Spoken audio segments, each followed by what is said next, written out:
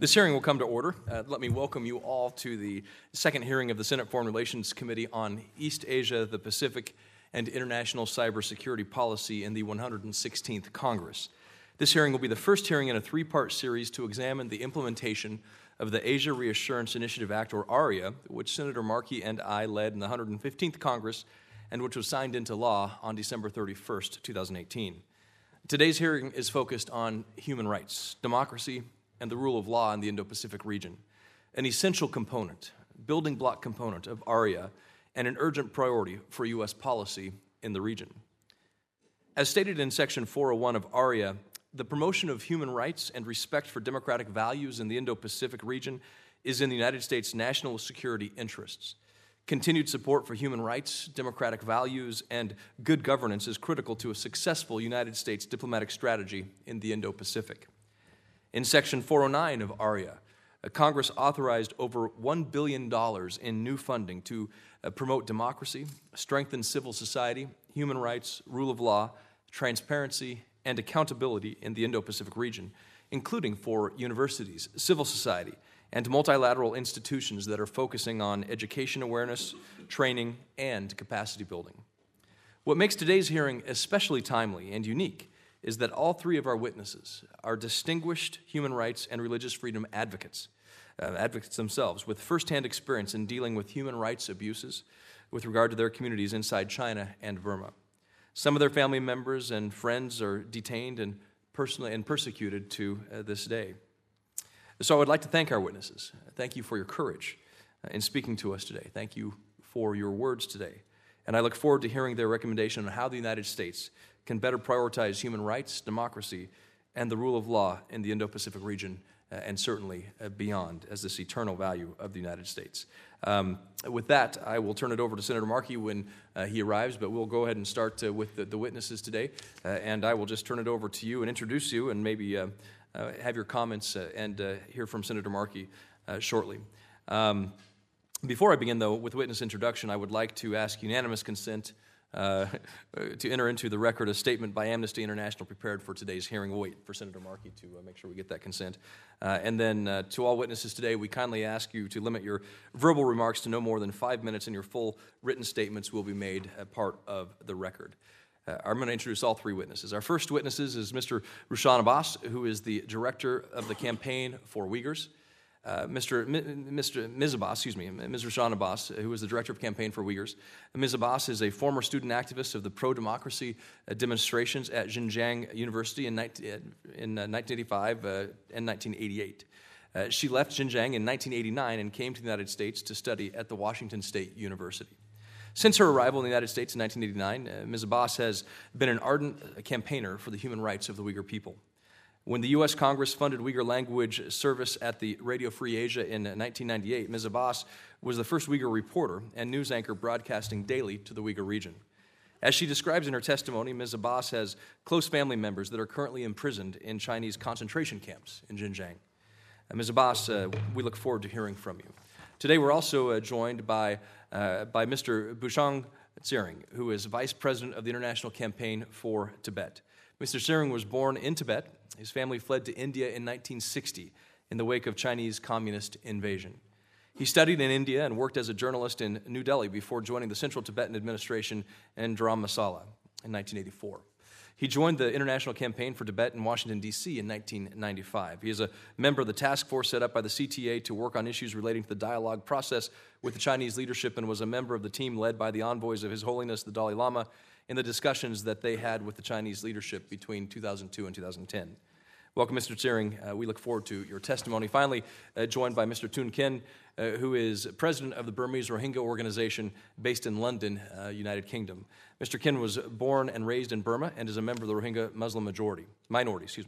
He has resided in the United Kingdom since 2004, where he founded the Burmese Rohingya organization, and in his current capacity has addressed the British Parliament, the U.S. Congress, the European Parliament, and the United Nations Human Rights Council.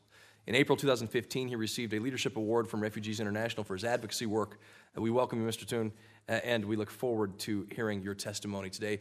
Before I do that and turn to you, though, I would turn to Senator Markey for his opening comments. Thank you, Mr. Chairman, very much, and we thank you for this very important hearing. that we're having today and for your continued partnership on all of these issues. We applaud your courage to speak out in defense of your rights and are humbled by the personal sacrifices that each of our witnesses are willing to do on a daily basis. Thank you for the sacrifices of your families as well. Mr. Chairman, we are able to accomplish a great deal this year because of the Gardner-Markey Asia Reassurance Initiative Act, or ARIA as it is called. It was a statement of American commitment to our friends and partners throughout the Indo-Pacific. ARIA covers a wide range of issues. It is no coincidence that this subcommittee's first hearing on this legislation in this Congress is addressing human rights, democracy, and the rule of law. These principles are not just integral to advancing U.S. interests abroad. These principles define us. For some, it is easy to question the importance of human rights in our foreign policy. The current administration's policies often highlight these doubts. Is there a trade-off between promoting human rights and protecting the political, economic, and military security of the United States? I believe history clearly demonstrates that the answer is no. When governments deny the fundamental rights of their people, they take their countries down paths that result all too often in mass atrocities, humanitarian crises, and civil war. These tragedies transcend borders, destabilizing entire regions, and impact the interests of the United States, our allies, and our partners. And when America stays silent in the face of these abuses, we cede our position as the last bastion of hope everywhere, fighting for the rights and dignities each of us deserves. And to whom do we cede this moral authority and leadership? Authoritarian governments. Strong men who are proliferating throughout the region are becoming increasingly emboldened, not just in how they repress their own people, but also in how they export their inhumanity to others. So, Mr. Chairman, I believe it is, in part, our responsibility to shine a light on some of the most pressing human rights concerns. Today's hearing is an opportunity to give a voice to the voiceless and to discuss what America can, should, and must do to defend those being persecuted. After all, we are nearing the 2-year anniversary of the mass atrocities committed by the Burmese military against the Rohingya people. And while the United Nations and others have used the terms, quote, genocide and crimes against humanity when referring to what happened to nearly 800,000 Rohingya, the Trump administration's lack of any such assessment is glaringly conspicuous.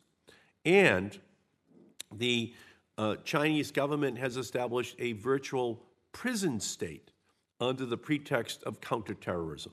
Security checkpoints, police, intelligence operatives, and facial recognition technology are just some of the tools Chinese authorities use to carry out a massive surveillance operation against the Uyghur and Central Asian minorities. Over 1 million people are still in internment camps, and the Chinese are threatening anyone trying to highlight these abuses, even activists residing in the United States. And 60 years after the exile of the Dalai Lama, the Chinese government continues to apply the same heavy-handed tactics of repression against the Tibetan people that it has carried out for decades. But we should be clear, these are not the only human rights crises in the Indo-Pacific. Last week, with 4 other senators, I introduced a bipartisan resolution condemning the Duterte government in the Philippines for committing extrajudicial killings, falsely imprisoning human rights defenders and independent journalists. In Brunei, the government recently enacted brutal new criminal laws that include death by stoning for sex between men or for adultery, and amputation of limbs for theft. This is nothing short of barbaric. And in Cambodia, the Hun Sen regime continues its campaign to dismantle the country's democratic institutions, holding a major opposition leader under house arrest and jailing journalists.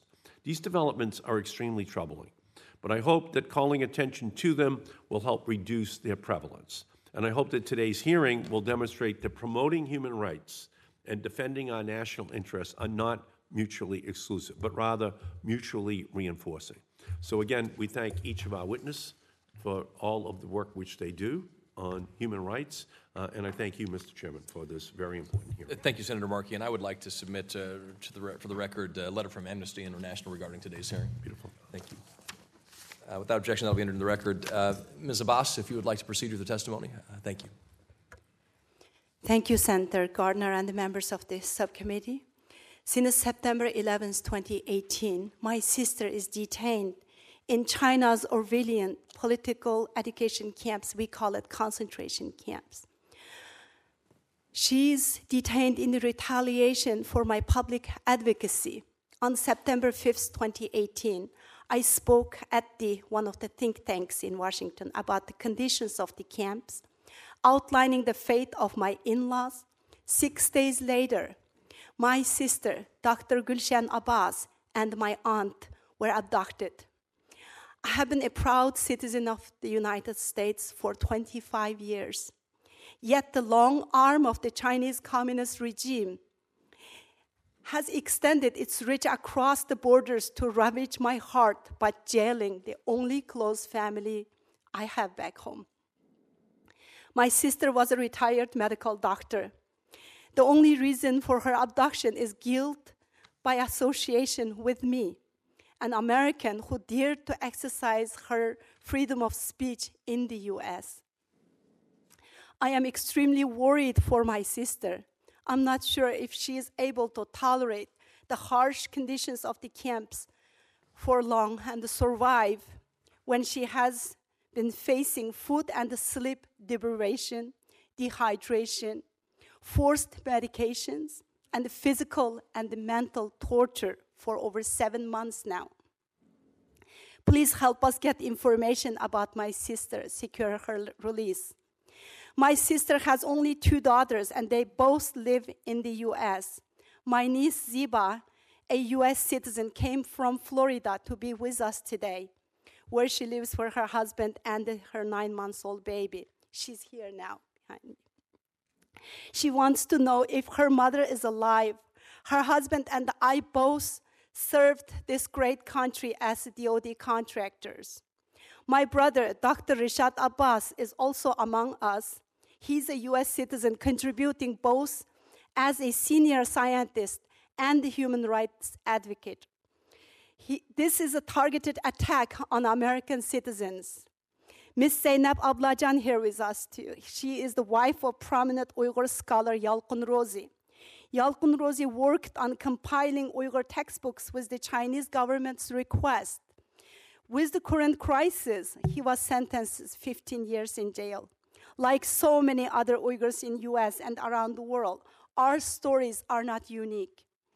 Almost every Uyghur in US has friends and family who are currently detained. Sometimes by dozens and the dozens of family members are missing. The only crime of my sister, Ms. Ablajan's husband, and the other millions of Uyghurs suffering is being Uyghur Muslims. What the Chinese government is doing is evil, crime against humanity. And at this point, it has become about the right to live and the means to survive as human beings. It challenges basic integrity, and the world cannot be silenced when over 1 million Uyghurs and the other Muslims are being detained, stripped of their culture, and forced to swear blind loyalty to the communist Chinese regime and Xi Jinping. China should be held accountable for its actions.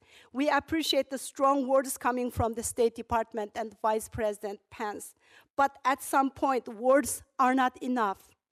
Action is needed to hold Chinese officials and businesses accountable. Push back against the Chinese government's narrative and actually demand China to close the camps.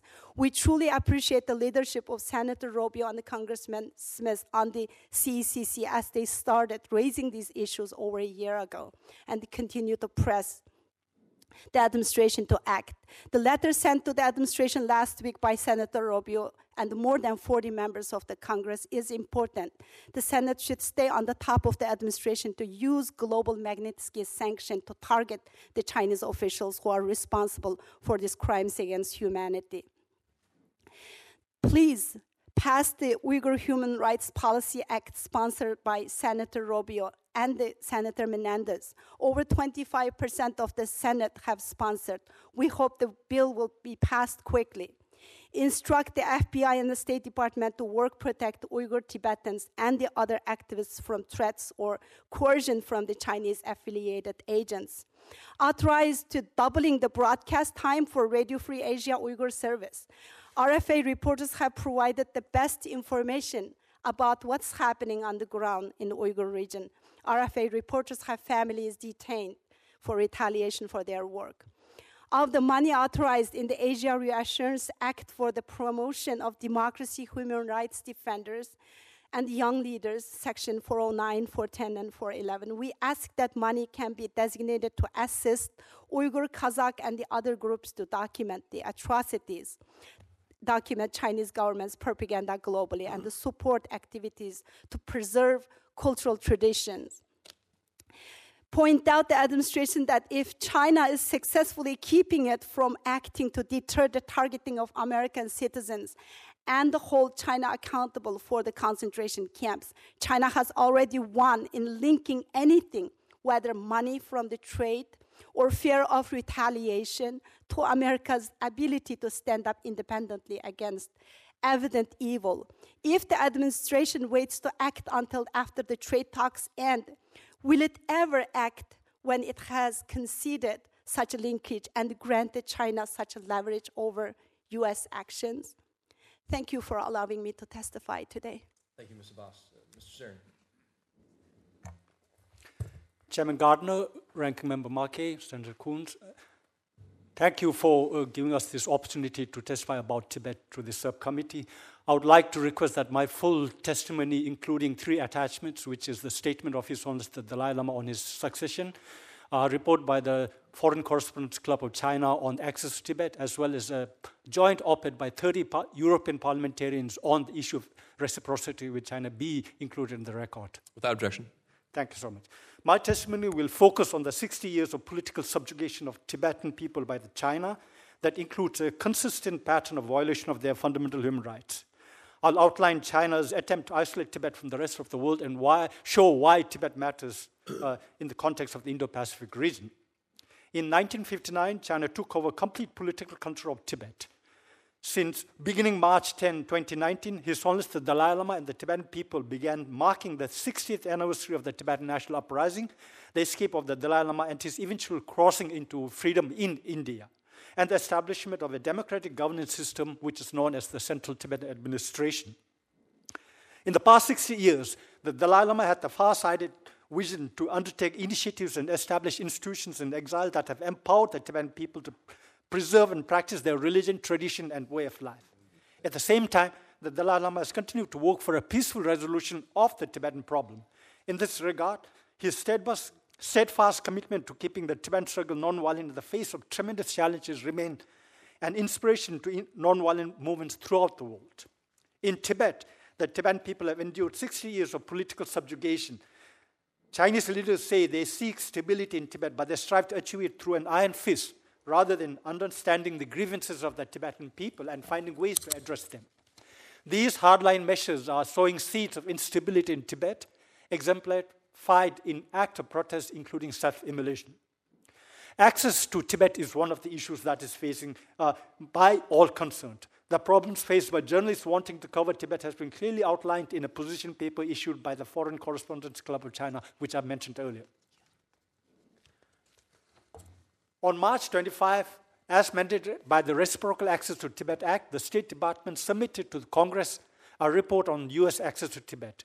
We would like to commend the State Department for the report, which finds that China systematically impeded Americans' travel to Tibet in 2018.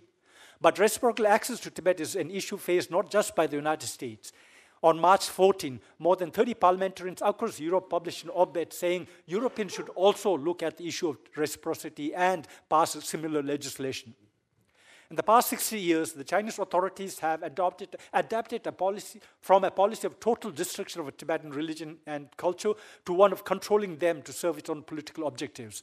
The case of China wanting to appoint the next Dalai Lama is a clear example, as they tried to do with the issue of the Panchen Lama. The Dalai Lama has categorically maintained that only he can make a decision on his reincarnation. In 2011, he came out with a formal statement explaining the reincarnation system and how he intends to go about on the issue of his succession. By wanting to select the next Dalai Lama, the Chinese government aims at extending its control on Tibetan Buddhism in the Indo-Pacific region with clear geopolitical implications. If not challenged vigorously by free countries, this decision could affect the religious freedom not just of the Tibetans, but of millions of followers of Tibetan Buddhism worldwide, including which affects the United States' security interest.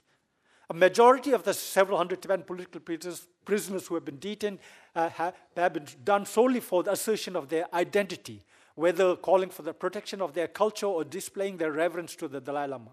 The fact that even after 60 years of occupation, the historical bond between the Tibetan people and the Dalai Lama remains strong is a reminder to the Chinese government that they have failed in their policies, that they failed to understand the Tibetan people. The Chinese government knows that there's a problem in Tibet, and only during the lifetime can there be a possibility, lifetime of this Dalai Lama can there be a possibility of a lasting solution. The Asia Reassurance Initiative Act rightly places the issue of Tibet within the parameters of U.S. security concerns in the Indo-Pacific region.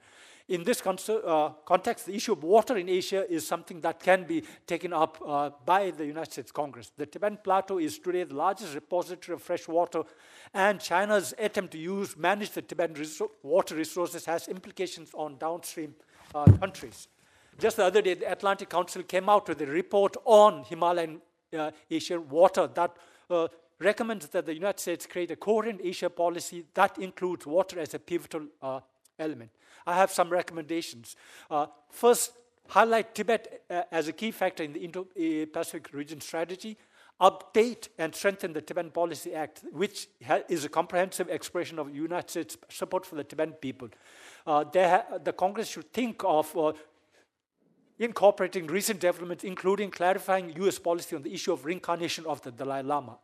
And the administration should be asked to pursue United States' long-stated goal of establishing consulate in Lhasa. And finally, the United States should incorporate water security into the national security strategy and explore using platforms like the Quadrilateral Security Dialogue and the Lower Mekong Initiative to create awareness about China's usage of Tibetan water and its impact on the Indo-Pacific region. Thank you so much.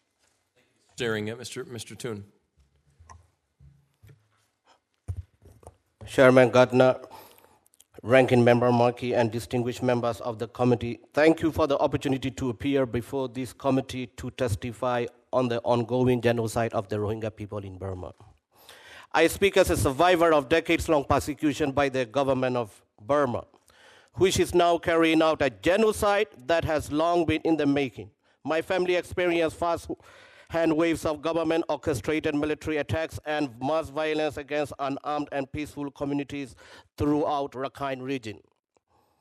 In fact, Burma, despite continuous promises to the international community to improve the lives of the Rohingya people, to listen to recommendations from Kofi Annan Commission, to set up its own investigation into abuses, continues to fail the Rohingya community.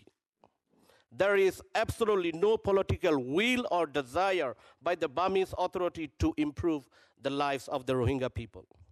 There is a government and a military that have actively tried to wipe us out as a people for several decades.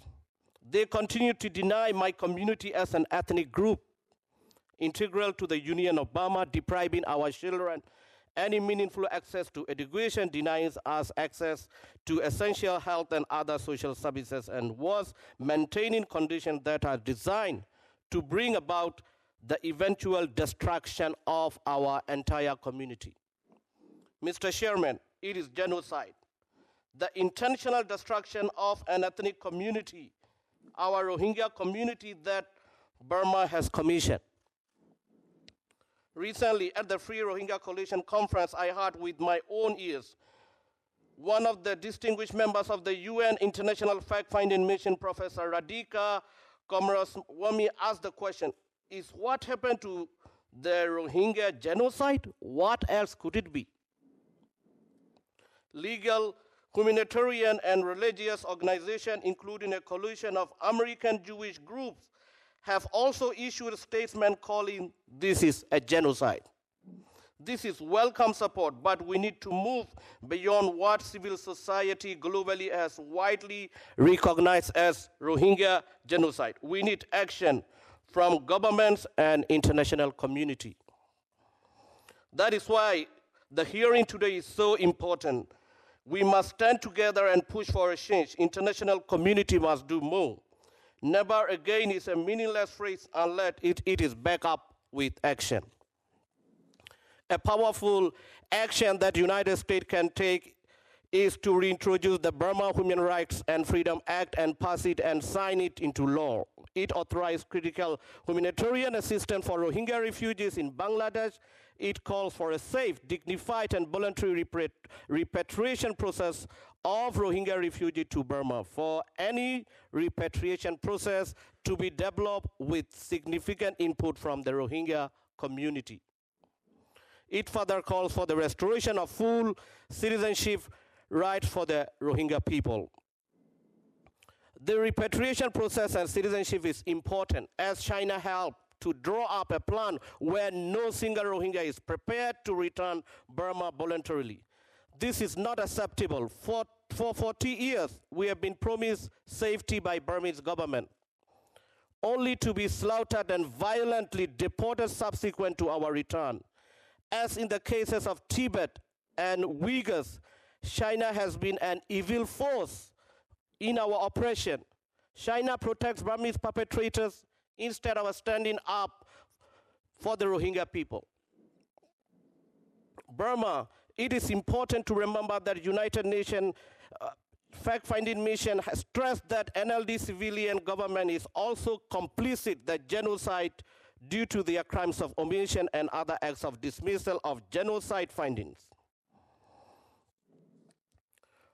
Burma's non-existent democratic process must not be pursued or support at the expense of several million of Rohingya people, whether they are in Burma, in refugee camps, in Bangladesh, or in diaspora. Mr. Chairman, US government and international community must act now. I call on the US Congress to recalibrate its policies towards Burma as exemplified by last year's Burma Human Rights and Freedom Act. I urge you to reintroduce it and pass it to work with the Rohingya diaspora and the survivors in the camps to ensure the protection of the Rohingya people. Thank you very much for your time. Thank you, Mr. Toon. Thank you all for your testimony and words today. I want to ask a question to all three of you. We've had considerable testimony here today about what more the United States can be doing when it comes to the genocide in Burma taking place against the Rohingya people. We talked about the Uyghurs and the concentration camps and the conditions in these camps, work conditions, civil liberties, the religious freedom concerns. We talked about the Chinese declaration of the next Dalai Lama. And let me be very clear, the United States Congress will never recognize a Dalai Lama that is selected by the Chinese. This is something, as His Holiness has laid out at the session, only then will the U.S. follow that secession as laid out in your testimony. To all of you, the United States has condemned the concentration camps in China, condemned genocide. I want to drill a little bit more further into that question of what the U.S. has done, and clearly the concerns in Tibet. Ms. Abbas, to you I would ask this. What have you seen from other countries around the world when it comes to the condemnation or actions taken against the Chinese for the imprisonment of the Uyghur people? United States is really leading this action. They're doing something by condemning. Turkish government is the only government, saying about the concentration camps is not right and they should be closed, condemning. But unfortunately, because of the Chinese influence with Chinese market, trade, and the debt trap, debt trap that they are doing around the developing countries, they are buying out the silence of the other countries.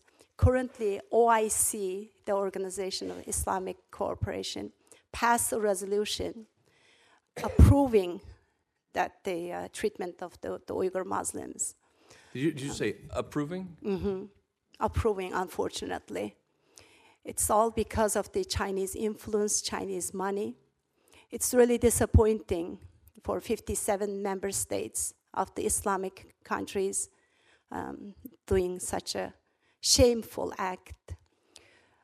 Canada, Australia, UK, and New Zealand is having fact-finding hearings, and the congressmen, the representatives, the lawmakers are condemning the Chinese concentration camps. That's about what's happening, but we really need to see some actions.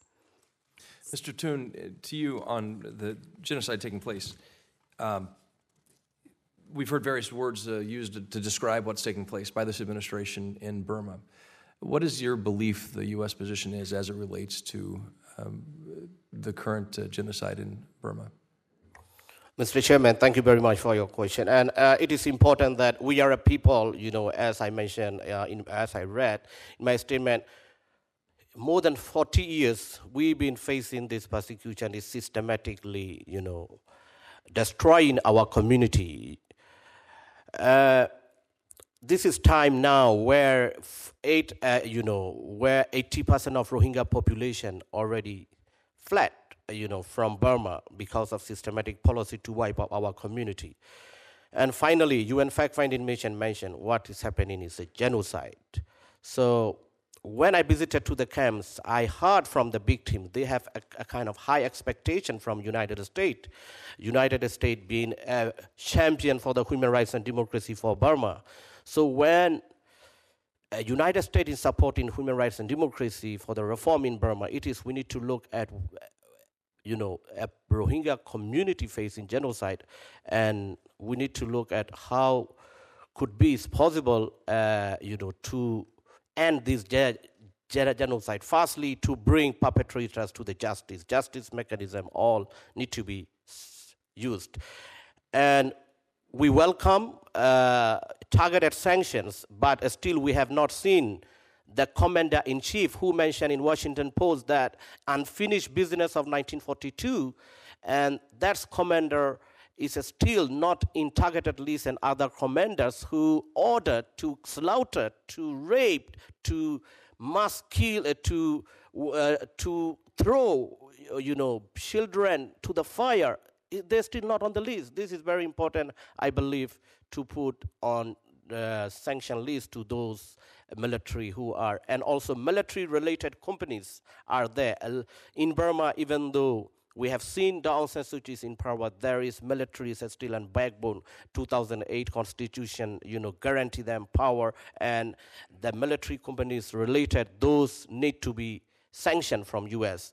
And also, it is important that, United States have to call what we victims want to call it is a genocide. Thank you very much. Thank you, Mr. Toon. Senator Markey. Thank you. So, Mr. Toon Kin, what is the impact of the United States remaining silent on this issue of whether or not it is a genocide or crimes against humanity? What does that mean to the world when we do not speak out? It is very clear, Senator Markey, we have to see that it's a kind of giving, if not pushing them, pressing them, is not taking them action, they are encouraged, is they are encouraged to move forward. And we have seen that it's not only Rohingyas, other Kachin-Shan minorities, crime against humanity and war crimes are going on. Even today, Rakhine State, Arkan Army, and Burmese Central Armed Forces are fighting. Humanitarian aid has been blocked. It's because of why international community not pressing enough. And while genocide is going, we need more stronger pressure. Otherwise, this impunity they are enjoying. So if the United States was to speak out, what would the impact be in terms of additional pressure on the Burmese government? That could be, we have seen in the past long time pressure from international community. That's what this military came to a kind of 2008 constitution coming up, and they did election. They worry, they care international pressure. That's why Burmese military and the government, they care about it. If this U.S. government push it, we believe that this human rights violation will stop, and we believe that they cannot go along with these matters again and again. Okay, so thank you for your statements on the need for targeted sanctions. Thank you. And I could not agree more. I recently wrote a letter to the State Department and the Treasury Department asking why the Trump administration had not sanctioned additional officials for the August 2017 attacks against the Rohingya, to include the country's commander-in-chief and deputy commander-in-chief. So this is the letter which I sent on just March 19th.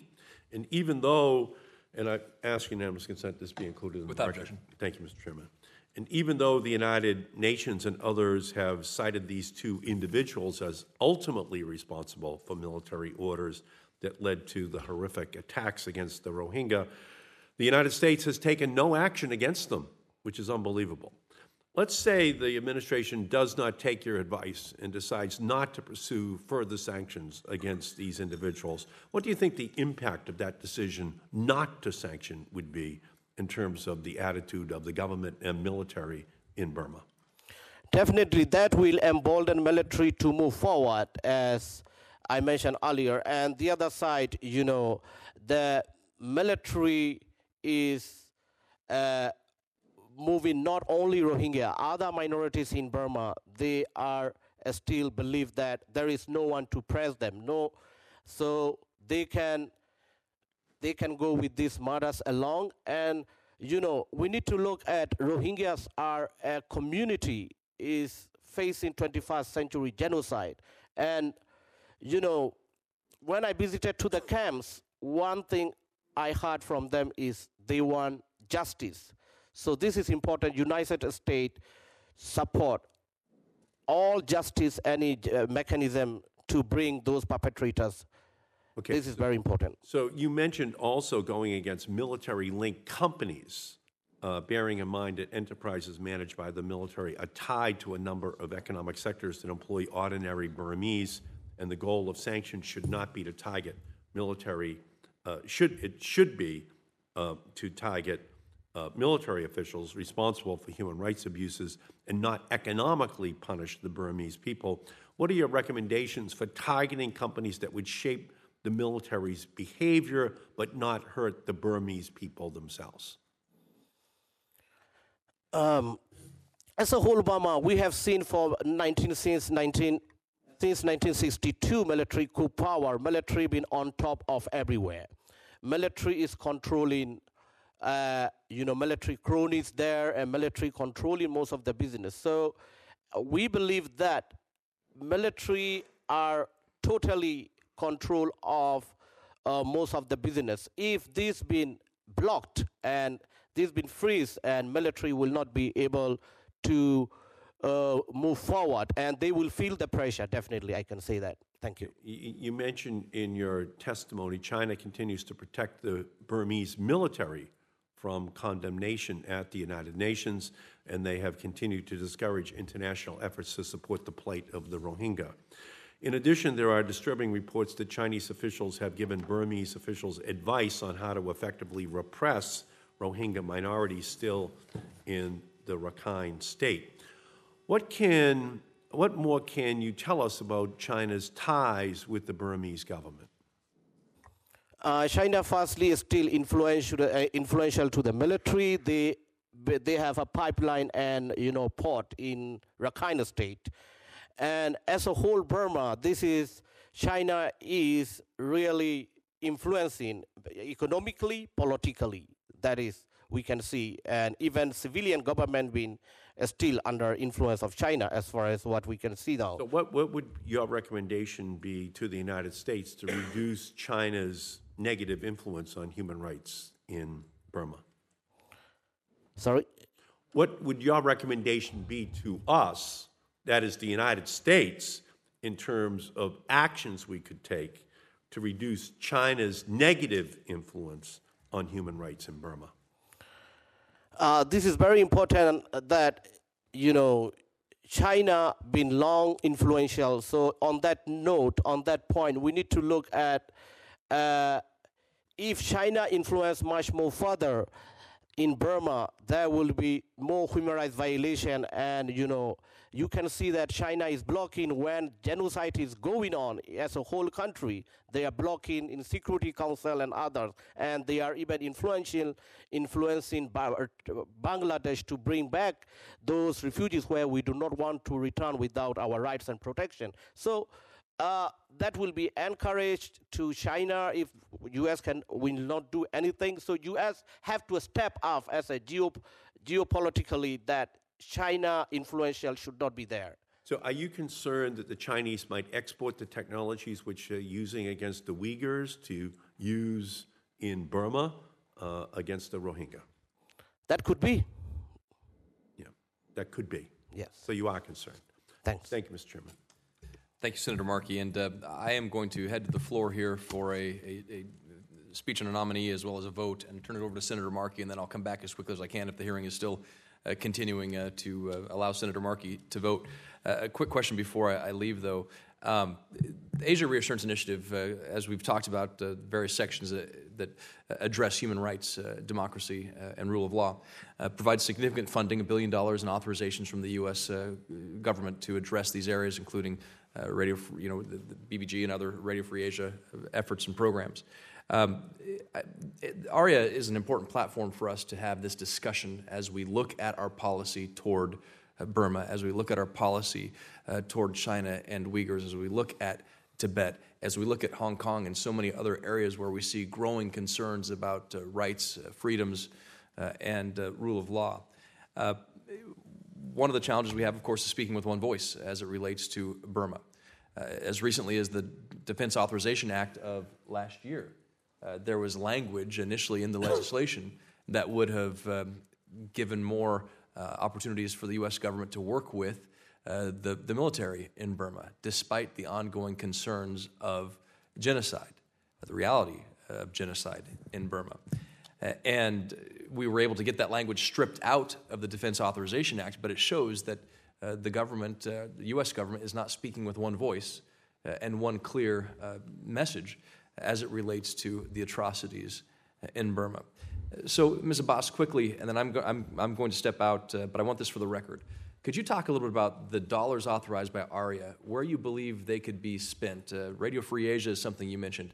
How could we target money support from ARIA to more effectively counter violations of human rights throughout Asia and to help assure voices of freedom are able to secure a foothold? With that, I'll turn it over to Senator Markey.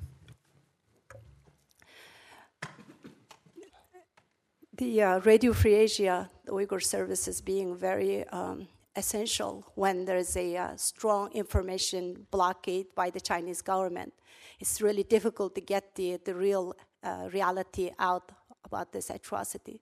So Radio Free Asia reporters are working really hard. So we do need that. That's the most essential part. And also we have organizations that need support. We have so many activists that we are doing this advocacy work like a part-time.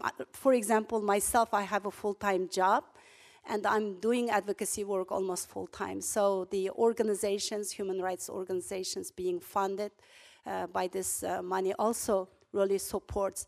World Uyghur Congress needs to have offices in the major like political hubs in the other countries as well. This is really essential to get the Uyghur voice out, Uyghur advocacy and activism out internationally.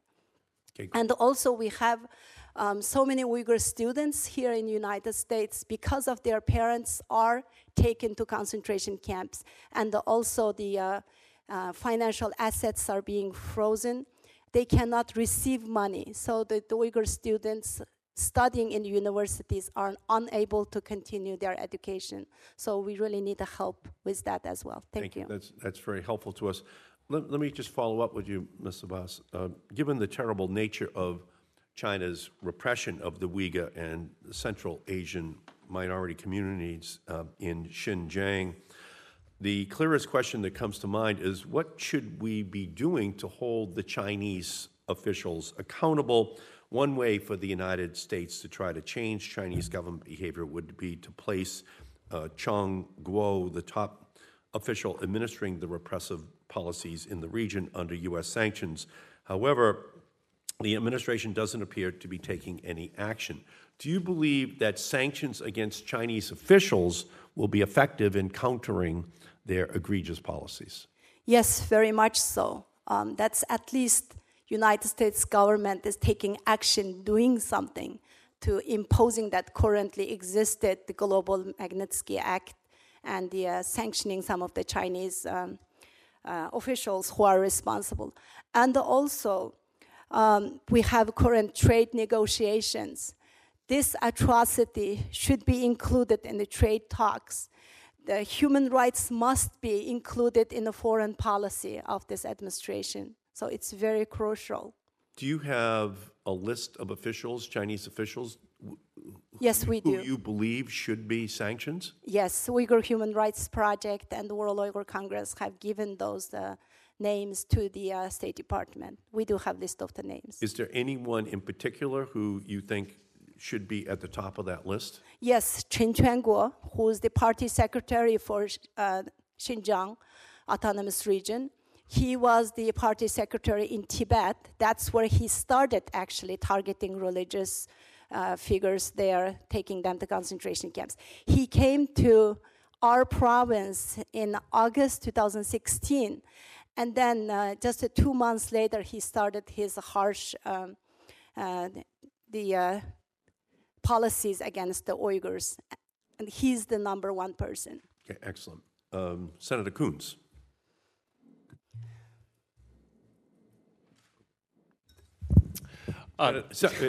Senator Coons, in his usual bipartisan pluperfect form, has indicated non-verbally that he would prefer to defer to his colleague from Indiana, Senator Young. Well, and thank you, Senator Markey, and thank you, Senator Coons, for your characteristic comity. I'm grateful for that.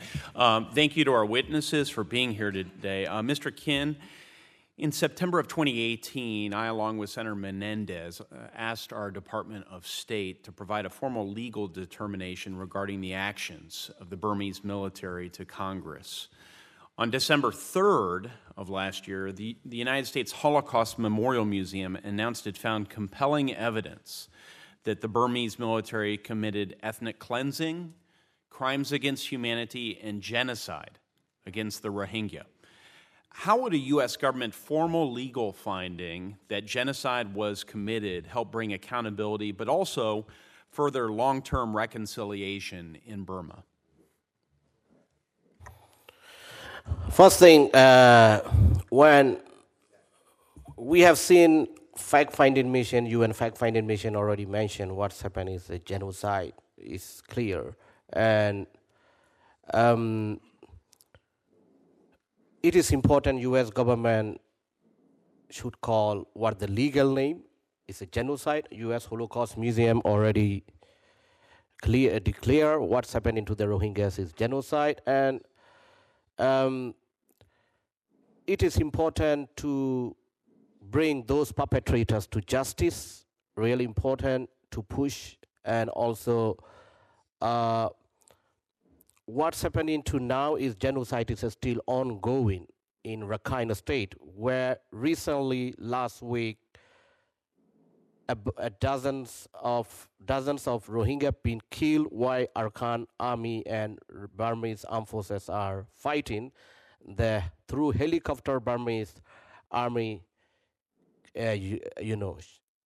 shoot many Rohingyas, and they saying that this is accident and they did not aim to do that, and a kind of lame excuse they are trying to do. So genocide is ongoing when it is important that we need to bring those purposes, the justice mechanism all need to be used.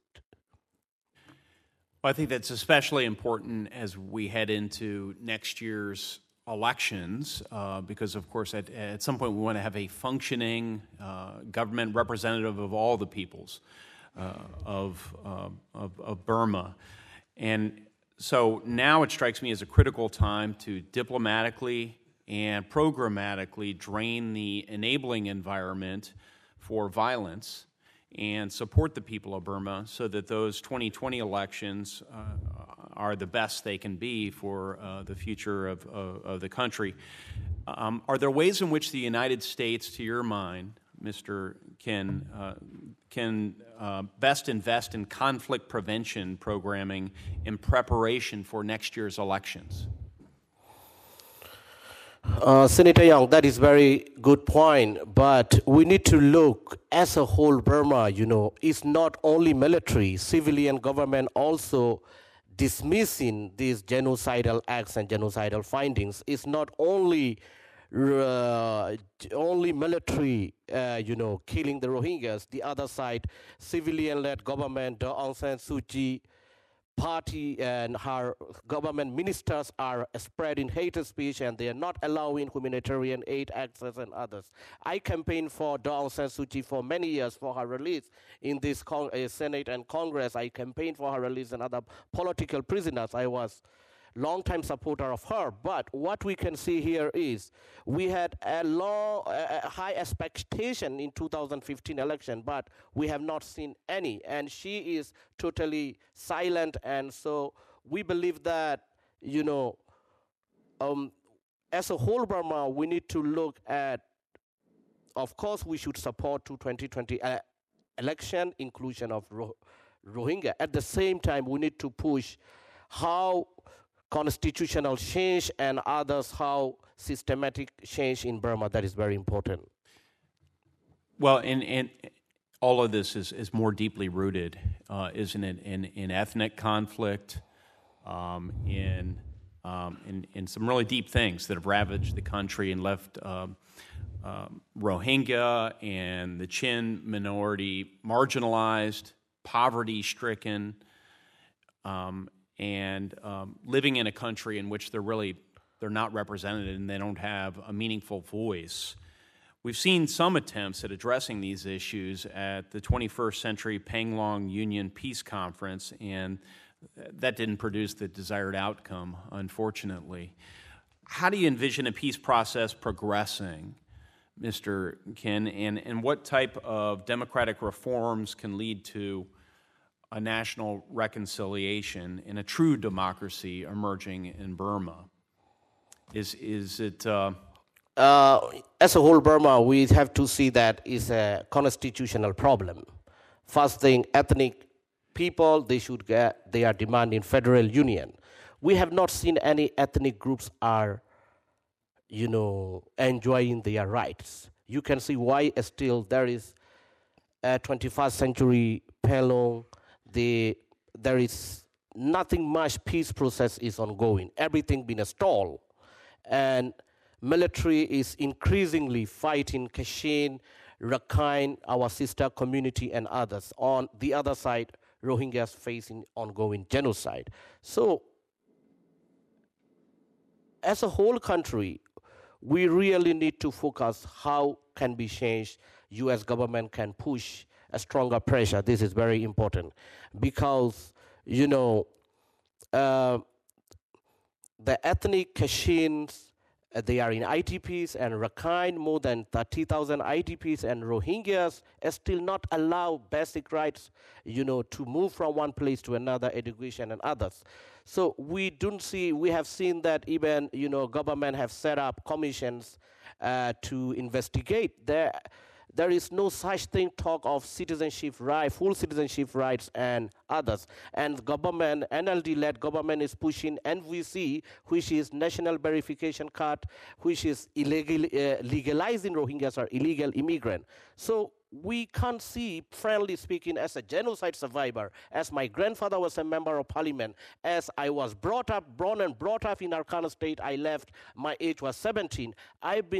I grown up there. I have seen how systematically going on against Rohingyas and other minorities as a whole country. So for me, it is much need to be done from U.S. government to push pressure.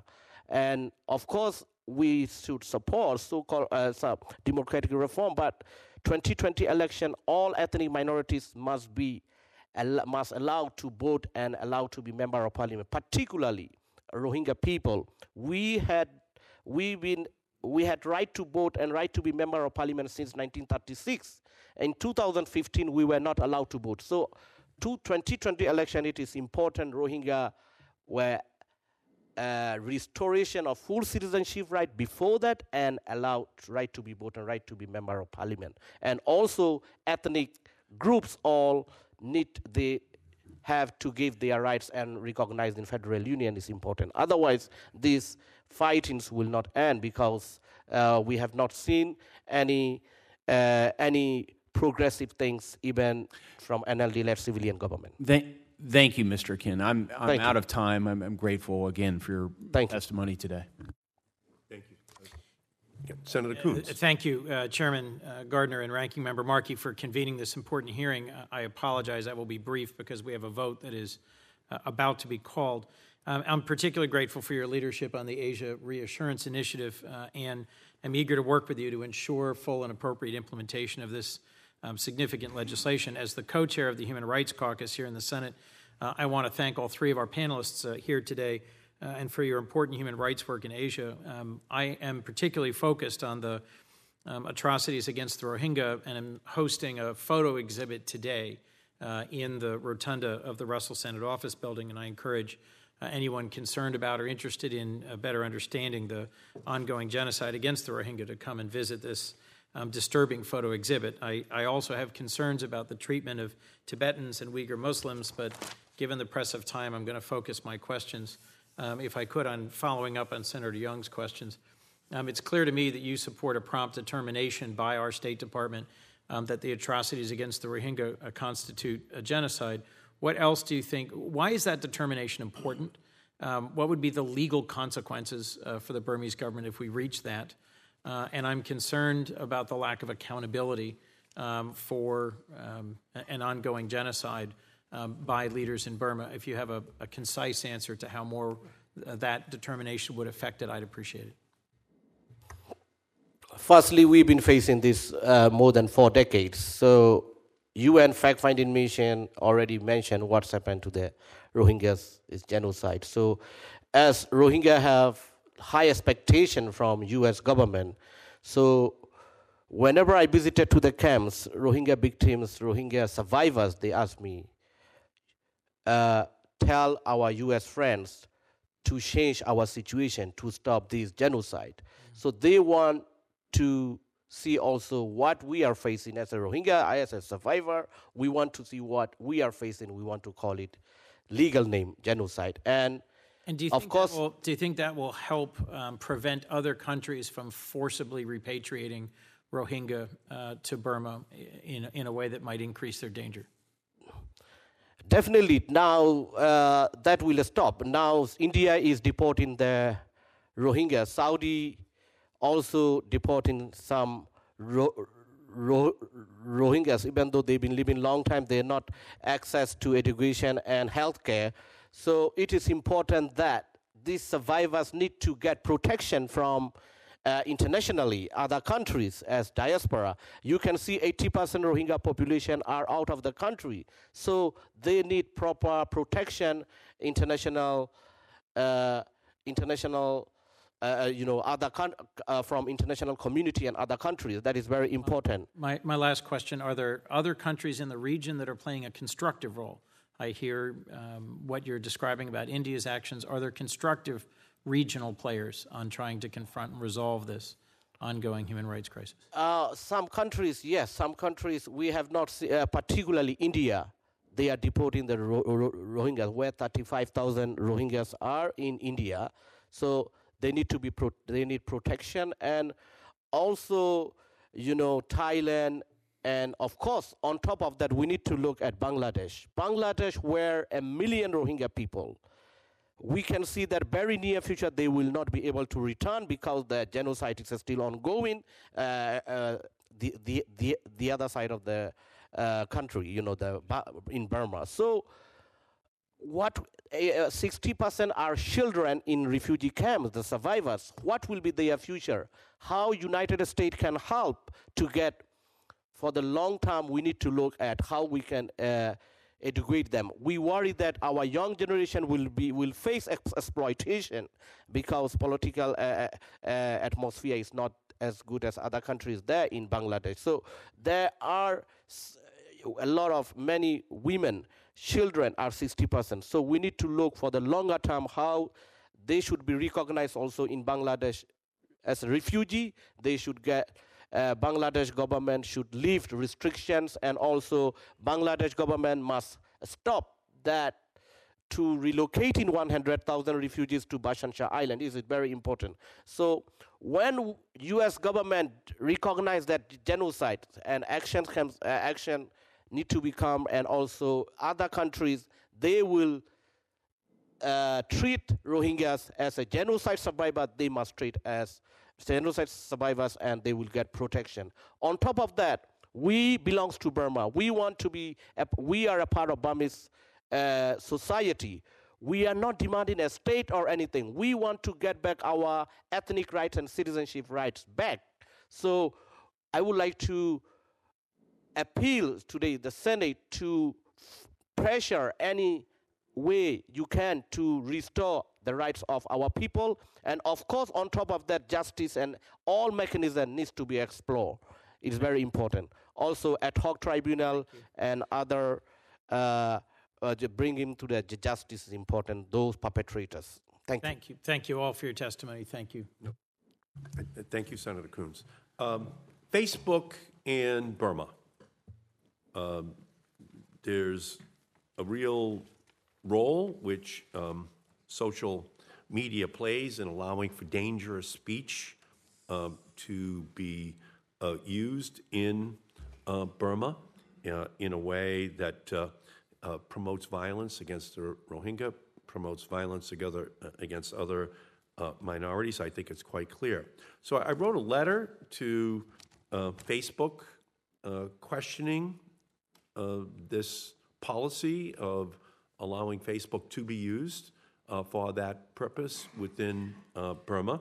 To date, I've been very unimpressed with Facebook's efforts to consider the views of the Burmese civil society and its decisions that have an impact on the country's treatment of its minorities and its overall efforts to achieve national reconciliation.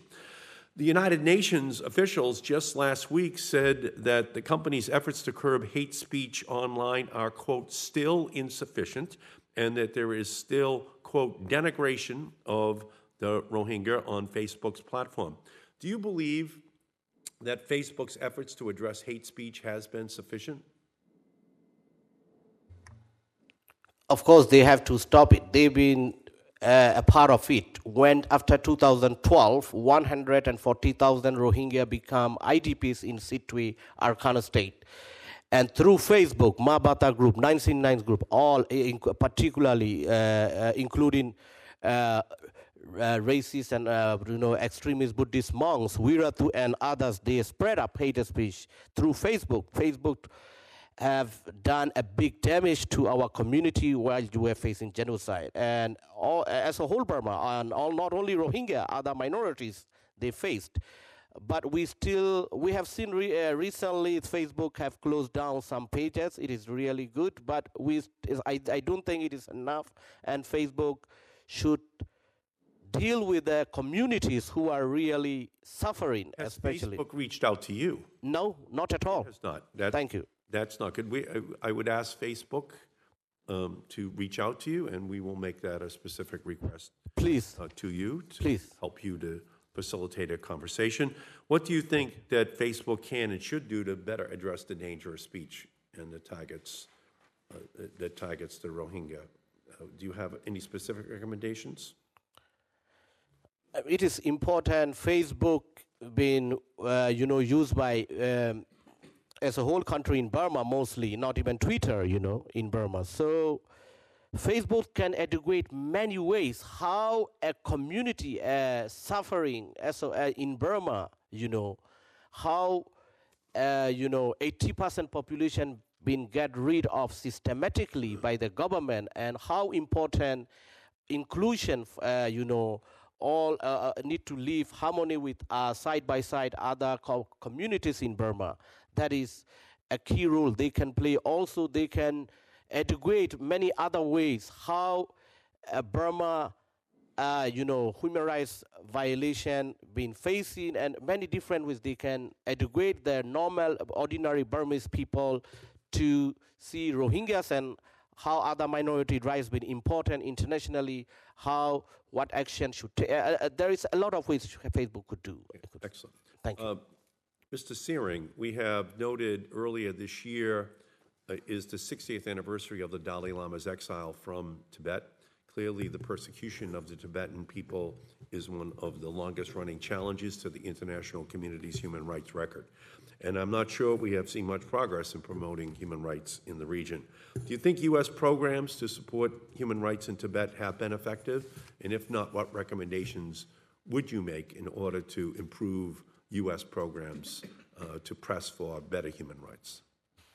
Senator, the United States government has been an important player in terms of encouraging the Chinese government to resolve the issue of Tibet,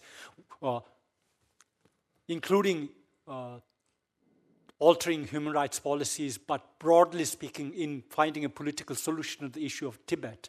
So that position is good. And in fact, it's one of the reasons that helped the Dalai Lama's envoys in starting a dialogue between the envoys and the Chinese government between 2002 and 2010. Since then, there have not been any resumption of the dialogue process. And one reason could be that in the past, the Chinese government realized that the United States was serious in its effort. But since 1997, all American presidents, until President Trump, have spoken out publicly asking the Chinese government to talk to His Holiness the Dalai Lama and his representatives, because the United States feels that the middle way approach of His Holiness the Dalai Lama is the right approach. And so far, we haven't seen President Trump make public address, nor has Secretary Pompeo made a public address, or in their summits with the Chinese president. We haven't seen. You want President Trump and Secretary Pompeo to make public statements. We need that, because then the Chinese authorities will realize that the United States is serious. And what impact do you think publicly calling out the lack of access given to U.S. visitors and officials will have on Chinese government behavior in Tibet? I think lack of access to Tibet, which is again in the Reciprocal Access to Tibet Act, as well as the Asia Reassurance Initiative Act, both have a significant message to the Chinese government, because China always, when the international community raised the issue of Tibet, one of the Chinese defense mechanisms is to say that you're interfering in the internal affairs of China. But both the Reciprocal Access to Tibet Act as well as the Asia Reassurance Initiative Act says that national security of the United States and the rights of the American people are also involved in the matter of Tibet, and therefore China should act. So coming from this perspective, the Chinese government cannot claim that the United States is interfering in China's internal affairs when you take up the rights of access to Tibet for Americans, just as Chinese have free access to the United States, and therefore it's important. In Title IV of the Asia Reassurance Initiative Act, it supports additional resources for a human rights Defenders Fund for the Indo-Pacific. Can you speak about the challenges and opportunities such a fund could have in supporting human rights defenders in Asia? Senator, is that addressed? Yeah, to any of you, yeah. We see that ARIA has provision for that, and also I think in ARIA specifically talks about Tibet in the context of sustainable development, promotion of education, promotion of environmental conservation. So these money could be allocated to these as set in ARIA to the Tibetan community, both in Tibet as well as in exile, that can help the Tibetan people preserve and promote their identity, because that is one way of confronting China's effort at destroying Tibetan culture and way of life in Tibet. We ask that money can be designated to assist the Uyghur, Kazakh, and the other groups in it to document the atrocities happening back home.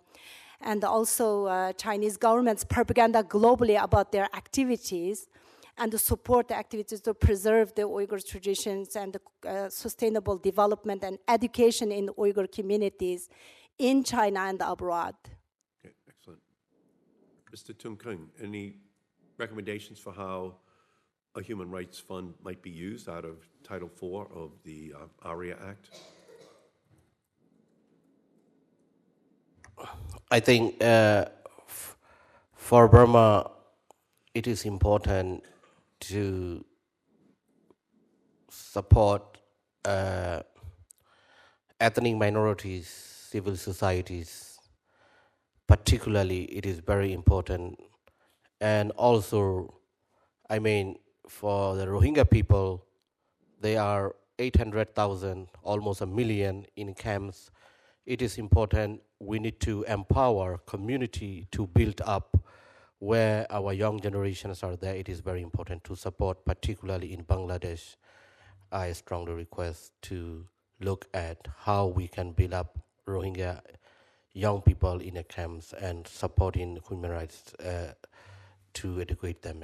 Excellent. Thanks. Thank you. Well, thank you. And thank each and every one of you for your incredible leadership on human rights. Thank you for spending your lives helping to shine a spotlight on what needs to be known about human rights abuses in your own countries of origin, but in countries all around the world. That is the job of the United States.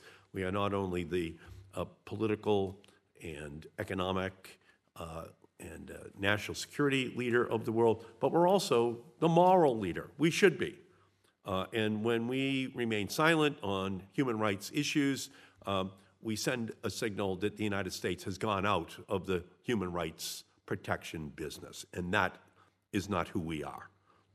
The United States must be the moral leader of the planet. That is the expectation. And when we speak on these moral issues, the rest of the world has to pay attention.